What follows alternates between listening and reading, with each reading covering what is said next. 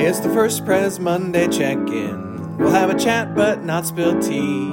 Hey, it's the First Pres Monday check-in. We got the Bible and Greg and me.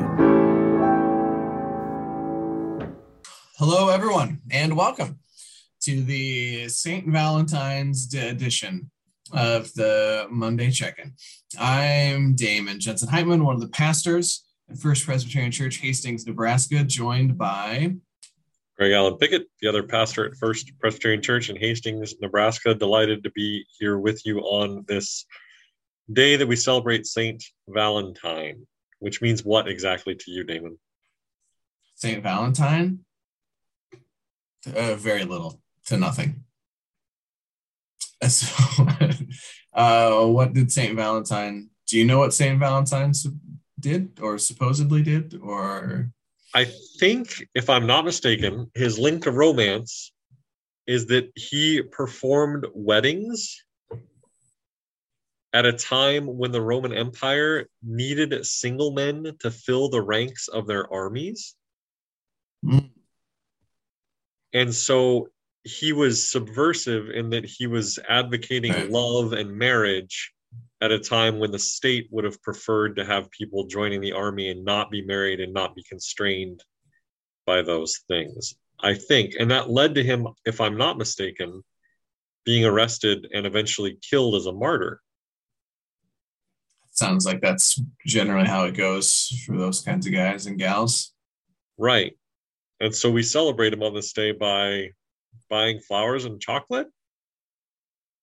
Sure, why not? Okay. Though if that's the case, I kind of celebrate him on most every day of the year. By buying flowers and chocolate? Oh, by chocolate. Oh. That's why I say I kind of celebrate. You are a bit of a chocolate fiend, aren't you? Not fully. I can't say that I fully celebrate him on most every other day of the year, but partially. Yeah, that's why I eat chocolate. It's a tribute to St. Valentine. Is that why you eat chocolate, Damon? Is that really why you eat chocolate? Yeah. Mm-hmm. Mm-hmm. Okay. So, it's a theological principle that I am sworn to uphold. Fair enough. At this point in my life. Now, this is the Monday check-in. So what we're going to do is we're going to have a little bit of a conversational chat. We're going to take a look at least some of the scripture that we will be using for the upcoming Sunday at First Pres Hastings, and have a little bit of a conversation about it, a little dialogue. It's opening bits, right? It's sort of taking a look and saying, I wonder what this means. I kind of know what that means. I have no idea what that means. And what questions we might have of the text, what questions the text might have for us or for our contexts, and we kind of go from there. So, and then after that, we switch gears a little bit. We talk about life of the church at First Pres Hastings, what folks might want to be aware of, how folks might join in as well. So, I think it's my turn for the opening prayer. I think you're right. All right, so let's join together in a moment of prayer. Loving and gracious God, thank you for your holy word and all of the various ways that it comes to us. Thank you for those who have studied it before us. Thank you for those who will study it after us. Thank you for the wisdom that comes forth from it, for the challenge and nurture that we find within it.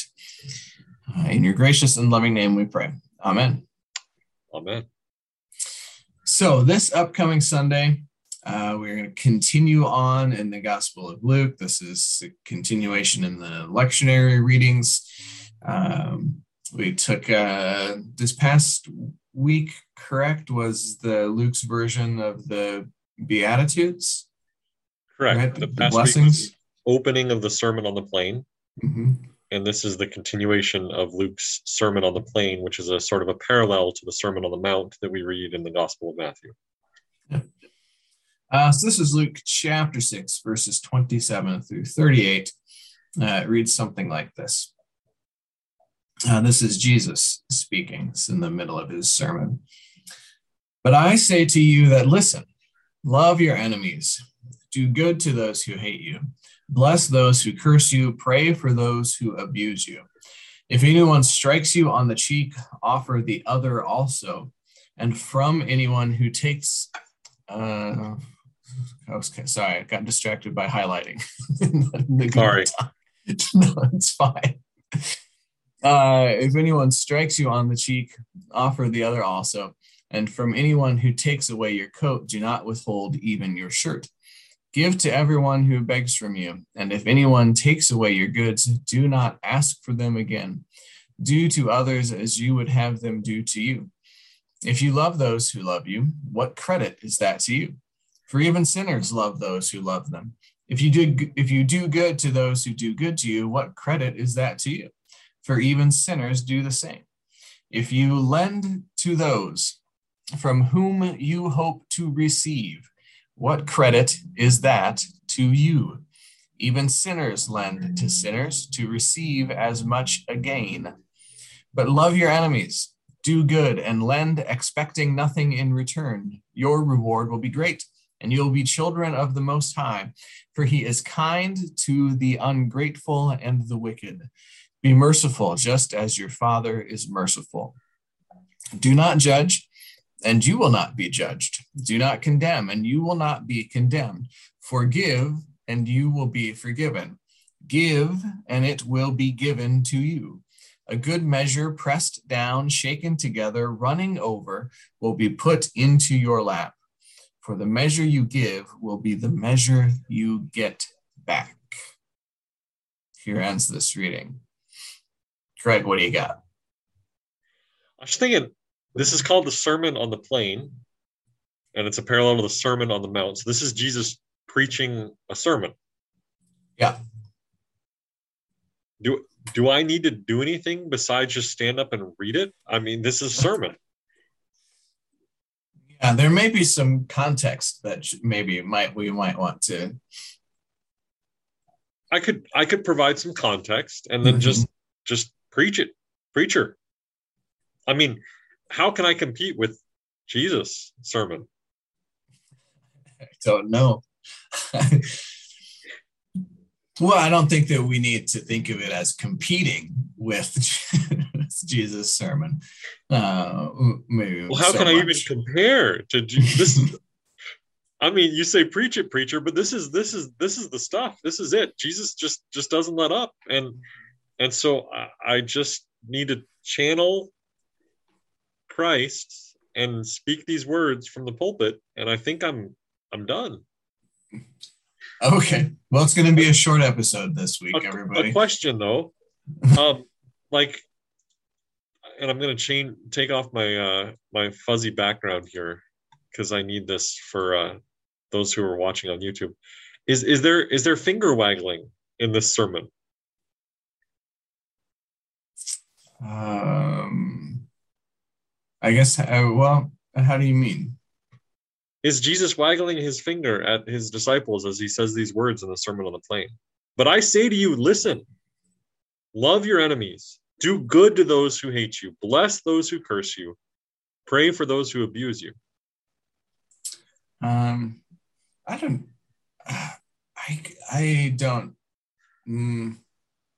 guess I don't take it as finger waggling. It's probably wagging. I don't know. Did I make up a new word?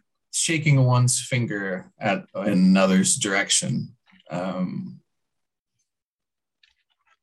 Because I it's wagging, not waggling. But I say to you that listen, right? He acknowledges that they're already listening, right? And he acknowledges that what he's about to say to them is different than what most everybody else is going to say to them, or what they may be saying to themselves, perhaps, right? And I think so. One of the things that I oftentimes think about when I come to this passage, like the love your enemies, do good to those who hate you.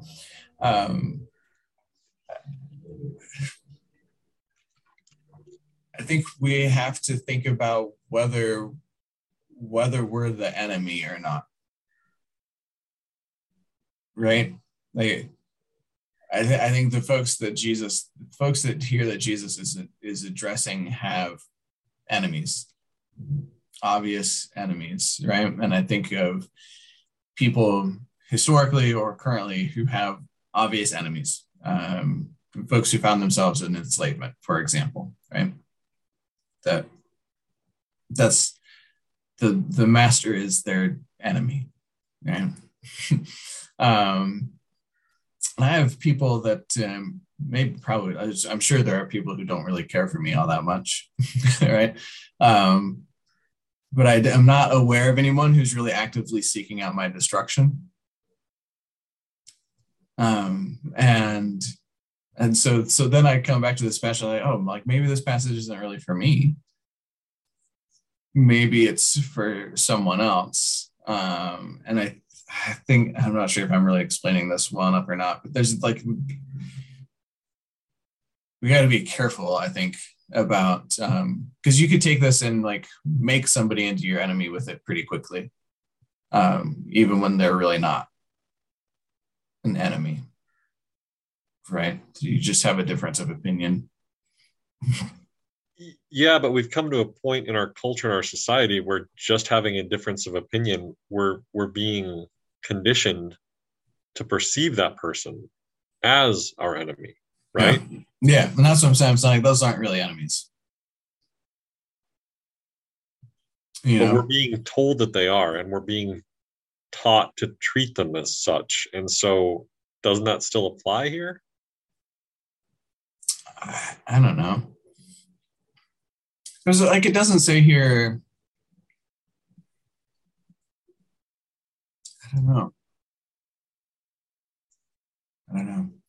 There's an interesting contrast between the Sermon on the Mount and the Sermon on the Plain, because, and has something to do, you talked about the importance of context, if I was to stand up and just read this as a sermon. And the context to who Jesus was speaking to and who the particular gospel writer was writing to, right? And so we know, generally speaking, in Matthew, that is written to a Jewish audience. And so this parallel passage in Matthew, when we get to this section of the Sermon on the Mount, Jesus references the Old Testament before he makes each of these proclamations. So he says, "You have heard it said, an eye for an eye and a tooth for a tooth. But I say to you, love your enemies and pray for those who persecute you. You have heard it said," and he goes through. So in the Matthew, he quotes a misinterpreted section of the Old Testament, or perhaps not misinterpreted, just a section of the Old Testament, and then flips it on its head and says, "But I say to you this." And so this starts with, "But I say to you that listen." In Matthew, he goes through each one of these and offers a saying or a portion of the Old Testament, and then flips it and says, "But this is actually what it's about, folks."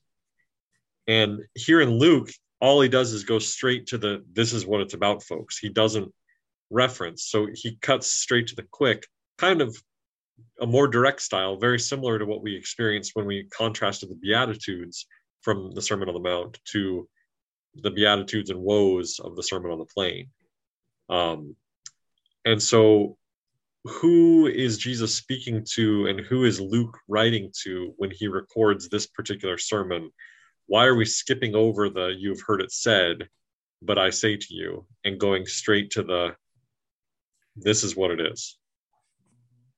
Don't some versions of this, even if you do good to those who did you, what credit is that for even sinners do the same? Doesn't some verses say for even Gentiles do the same?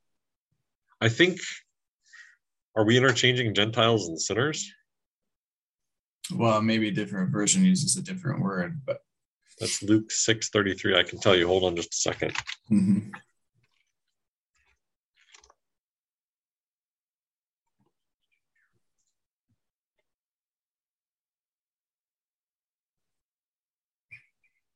Suspense. Nope, this is not. This is all sinners. There's no Gentiles here.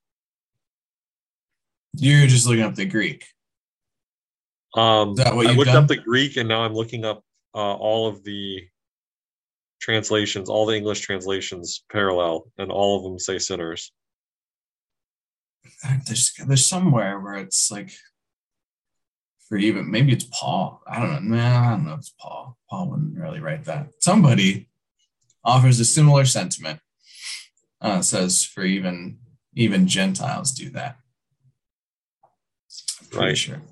But in this case, Luke is probably speaking to Gentiles. That's kind of what we know that biblical scholars tell us about the Gospel of Luke, that it's written more towards not the Jewish converts to Christianity or the Jewish people, but instead it's written to the Gentiles. And so in that case, that's part of the reason Luke wouldn't necessarily be referencing the Old Testament, right? Sure, I guess, maybe. Mm-hmm. That would make some sense. So, yeah. And, okay. So, and like, okay, to go back to my thing about the enemies and not having enemies, I think if we tell folks, love your enemies when they don't really have enemies, is still reaffirming that actually you do have enemies, right? And I think the danger in that is that it can lead to a false sense of superiority, right? Because telling someone to love your enemies affirms that they have enemies.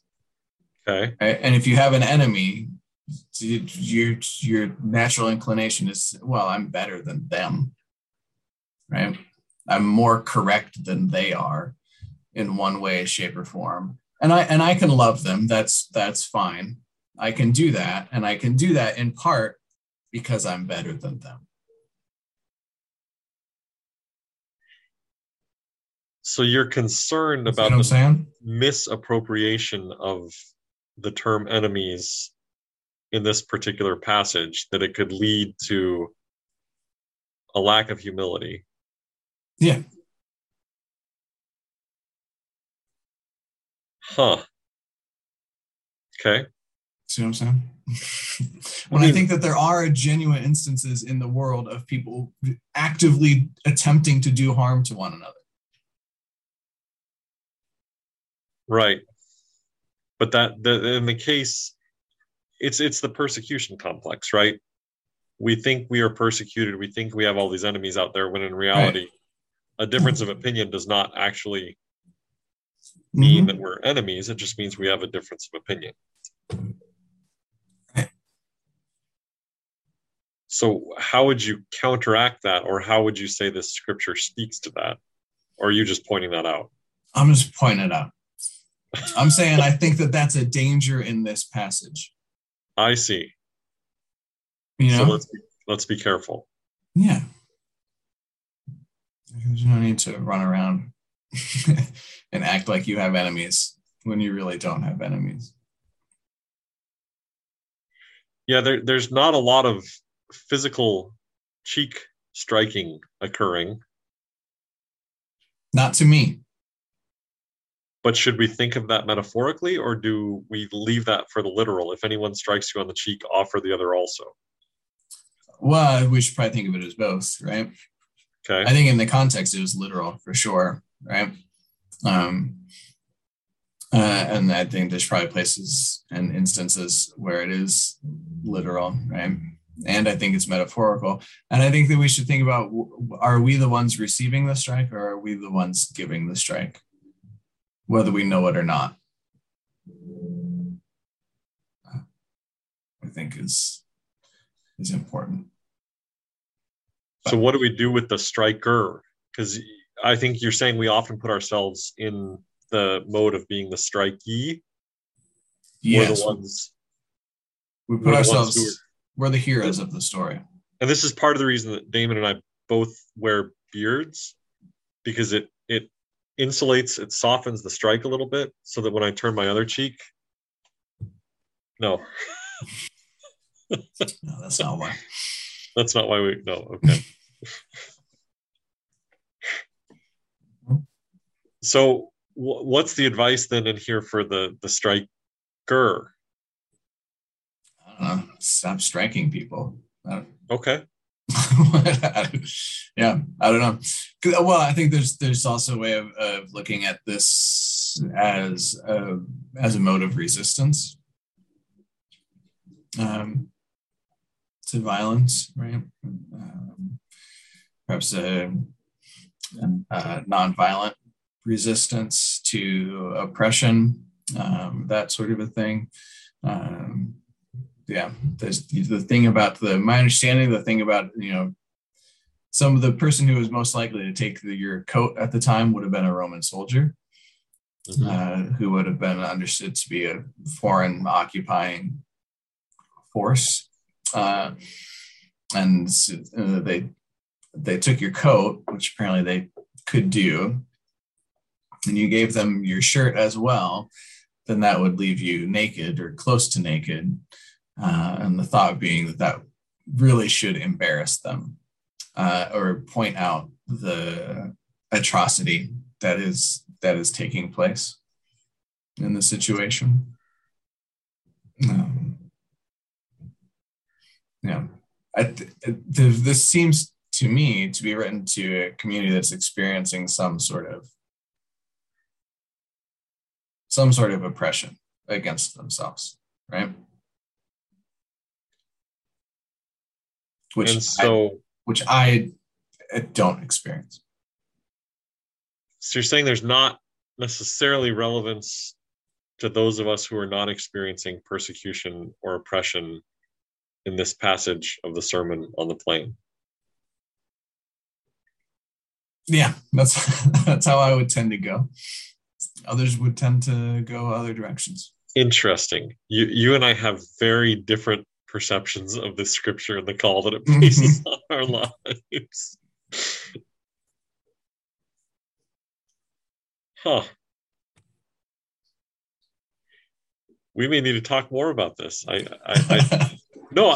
want to, I think I understand where you're coming from, but if that's the case, then what? Right?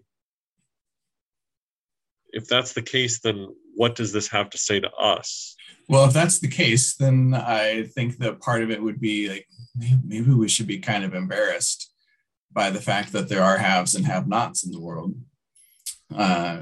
And maybe we should take steps to alleviate those sorts of things. Right? And maybe if we see places in the world where people are taking coats from others, or where people are striking others, then maybe we should work to stop that. Okay. So taking ourselves out of being the coat taker or the coat takee, and instead being an observer of that act, and what's our call in how we respond to that act. Mm-hmm. So I'm tracking with you on your interpretation of this in verses 28 and 29, but then when you get to 30, now Jesus is speaking to the haves, not the have-nots. Right? Sure. So 28 and 29, Jesus is speaking to the one who has their coat taken away from them. 30, Jesus speaking, give to everyone who begs from you.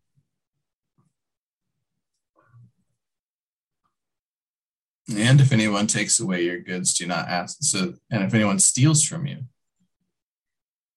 Right. And so those are the people that have goods to be taken away. Mm-hmm. And people who are a target for beggars. Yes. So a person could be both. Okay. So there's more universality to this than Jesus could be speaking to the haves and the have-nots in this. Sure. Yeah. Huh. Mm-hmm. All right. No. What do we do starting in verse 37? Do not judge, and you will not be judged. Do not condemn, and you will not be condemned. Forgive, and you will be forgiven. Give, and it will be given to you. And then the strange phrase, a good measure, pressed down, shaken together, Running over will be put into your lap, for the measure you give will be the measure you get back. A good measure of what? I don't know. Some sort of blessing. I don't know. Do you take your blessings and you press them down, shake them together, and they run over? Well, it could be some sort of a blessing. I mean, if it's pancakes, yeah. Running over with syrup, yeah. Good measure of those things. Pancakes in first century Palestine? Sure. Isn't that what the prophet, isn't that what he's like, fry up a little dough and he comes across I don't know which one it is, Elijah or Elisha, comes across the lady and he's like, oh yeah, no, so make a little bit and we'll fry it up in a pan. That sounds like a pancake to me. Okay. Flour and water fried in a pan. Fair enough.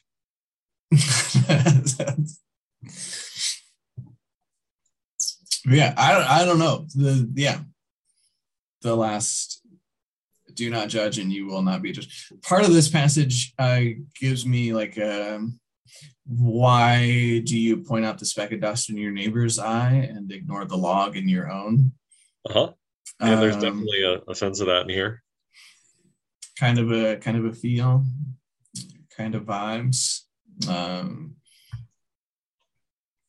some ways, it's just kind of a description of how our interactions work sometimes. If you forgive a person, that they're more likely to forgive you, some sort of trespass or misdeed against them. I don't know who's doing the giving. I feel like you've added more confusion to this passage than clarity over the course of this Monday check-in, David. I think it's a confusing passage. There's like 8 sermons in here, Greg. That's a true statement. Mm-hmm. I think literally each one of these verses is its own sermon. Yeah.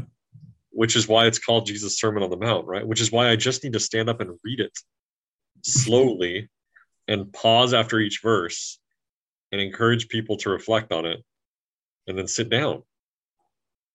Yeah, I feel as though you did something similar before. With this? With some passage, I think. I don't know if it was this one or not, if it was this one from a different gospel or not. I read this.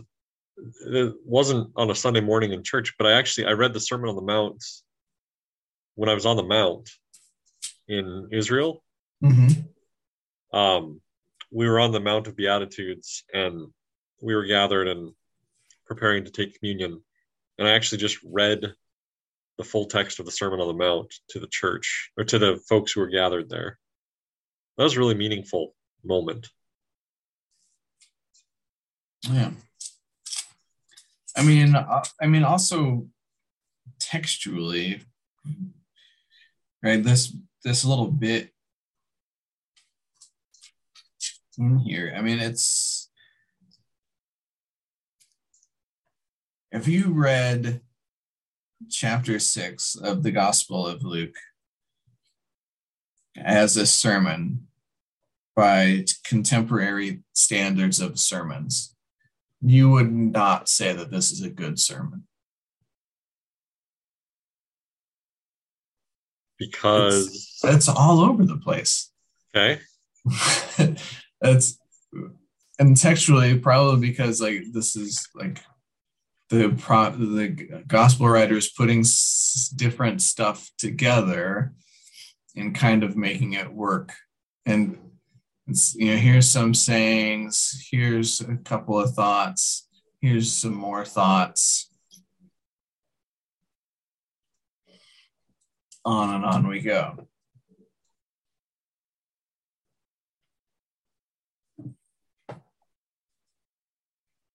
Yeah, he gets into some sermon illustrations after this, right? Uses some metaphors. Yeah.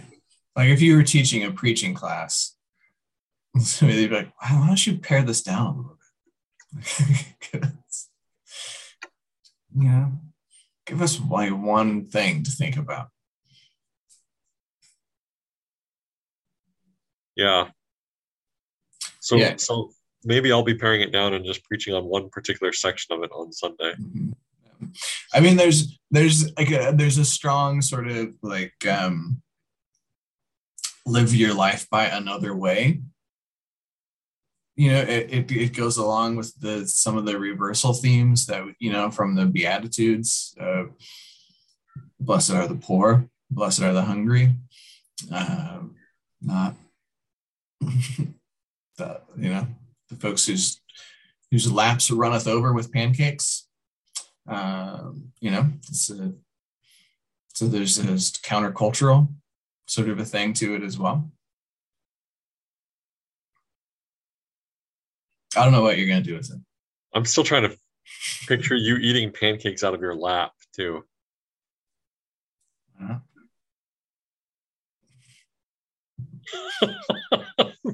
Maybe we should close our conversation and move into our church announcements.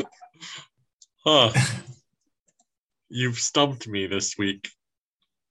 Hopefully clarity will come between now and Sunday. I'll be leading a Bible study on Tuesday at noon if you want to join us for that. And you can add your insight into this tricky scripture that David is now confounded for all of us. We didn't even talk about the bit where it's like, just give to people. Just lend to people without expecting anything in return. Yeah, there's an interesting economic system presented in here, right? Give to everyone who begs from you. If anyone steals from you, don't ask for them again. If you love those who love you, if you lend to those from whom you hope to receive, what credit is that to you? Even sinners lend to sinners to receive as much gain. But love your enemies, do good, and lend expecting nothing in return. So there's almost a whole economic system presented here, which itself is a pretty tricky thing to navigate, right? Mm-hmm. Yeah, and certainly is an opposite of a consumer mindset sort of a thing going on. Right. In this passage, right? David, there's an awful lot that you've unpacked here for us. I hope our listeners at home might have some insight and can join me on Tuesday to help me further unpack this and figure out what direction the sermon is going. I had talked about hearing, like last week was hearing hard words, and this week is hearing one another. But goodness sakes, I don't know which way this is going to go. Yeah, give to everyone who begs from you. Okay. That's a high bar. What if I asked the associate pastor to preach this week? I think that he's already scheduled to preach the week after next. Yeah, but that's Shiny Jesus Sunday. That's Transfiguration. That's easy stuff.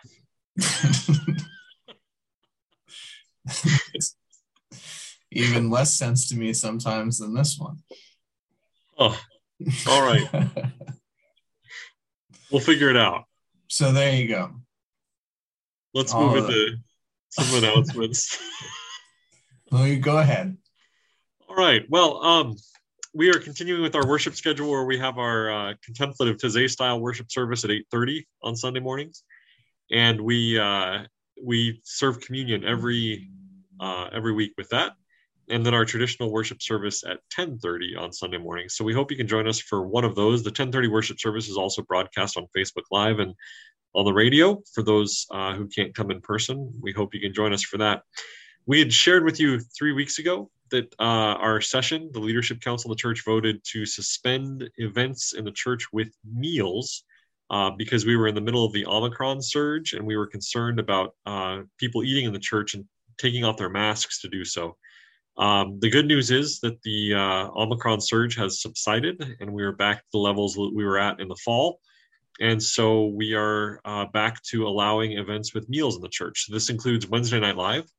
It would potentially include funeral luncheons and Presbyterian women meals, and really anything else that involves eating in the church. So we are back with that, and we continue to hope and pray that our case numbers continue to subside so that we can slowly add back other aspects of a normal life in this pandemic era. So also on Sunday mornings, Andy Springer just wrapped up a 3-part forum series. Andy is a hospice chaplain, and so led some conversations about death and dying and how we handle it or don't handle it, and the sometimes kind of surprising blessings that can come from accompanying someone through that phase of life. So they just wrapped up their forum series. We had a slight technical oopsie, and we didn't get this last session recorded, which is too bad, because from the reports that I heard from the room, it was a lovely and wonderful conversation. But if folks are interested in the first 2 conversations, those are up on our YouTube page. This coming Sunday, Dustin Bauer, who works for Encourage Advocacy Center, formerly SASA, is going to be present with us for Forum, and he's going to lead a 2-part series that we have titled Interrupting Violence. So it's going to be taking a look at some of the root causes of violence, all forms of violence, really, and also sort of considering or spending time sort of pondering, how do we interrupt those cycles as bystanders, perhaps, or if maybe we're unfortunately caught in one of those cycles as well. So he'll come and lead. That's a 2-part session this Sunday and next Sunday, and folks can join that session via Zoom. We won't be recording those sessions just due to the nature of some of the conversations that might take place. And also, they're using material that they have permission to use, but it's copyrighted material. They don't have permission to record it and put it online for the world to see. So we won't be posting it online. I think we do have permission. We can record it, and if somebody just wants to watch it for themselves, we can do that. We can share that just directly with a person, but we won't be able to just post it to our YouTube page. It will be available to folks, just not publicly in that way, if that makes sense. So, and that's a 2-part series that starts this Sunday, next Sunday. I'm also going to start previewing our Lenten series, which is going to be led by Dan Deffenbaugh. He's using a book by, I believe, Amy Jill Levine. I don't have a copy close to me. They're all out in the workroom. It's called Entering the Passion, I think, of Jesus. So taking a look at scriptures related to the passion narratives and those sorts of things. We have 10 copies of the book available at the church. So folks don't need a copy of the book to participate, but if they have it, I think that will certainly enhance their understanding and enable them to participate more fully in the conversations. So, and those will start in 3 weeks, I suppose. So that's it. All right. Well, should I close with the word of prayer? Yes, please. Let us pray. Gracious God, we read your holy word, and sometimes it confounds us. Sometimes it raises questions for us, makes us think, makes us ponder. May our ponderings move from our minds to our hearts. May your word enter into us and change us into the people that you would call us to be. Lord, thank you for the opportunity that we have to discuss it, to reflect on it, to pray about it, to wrestle with the hard questions that it presents for us. We ask that you bless sermon preparation this week so that as the congregation hears these words read and proclaimed on Sunday, they can enter into their minds and into their hearts and change their lives as well. We ask all of this in the name of your Son, Jesus. Amen. Amen.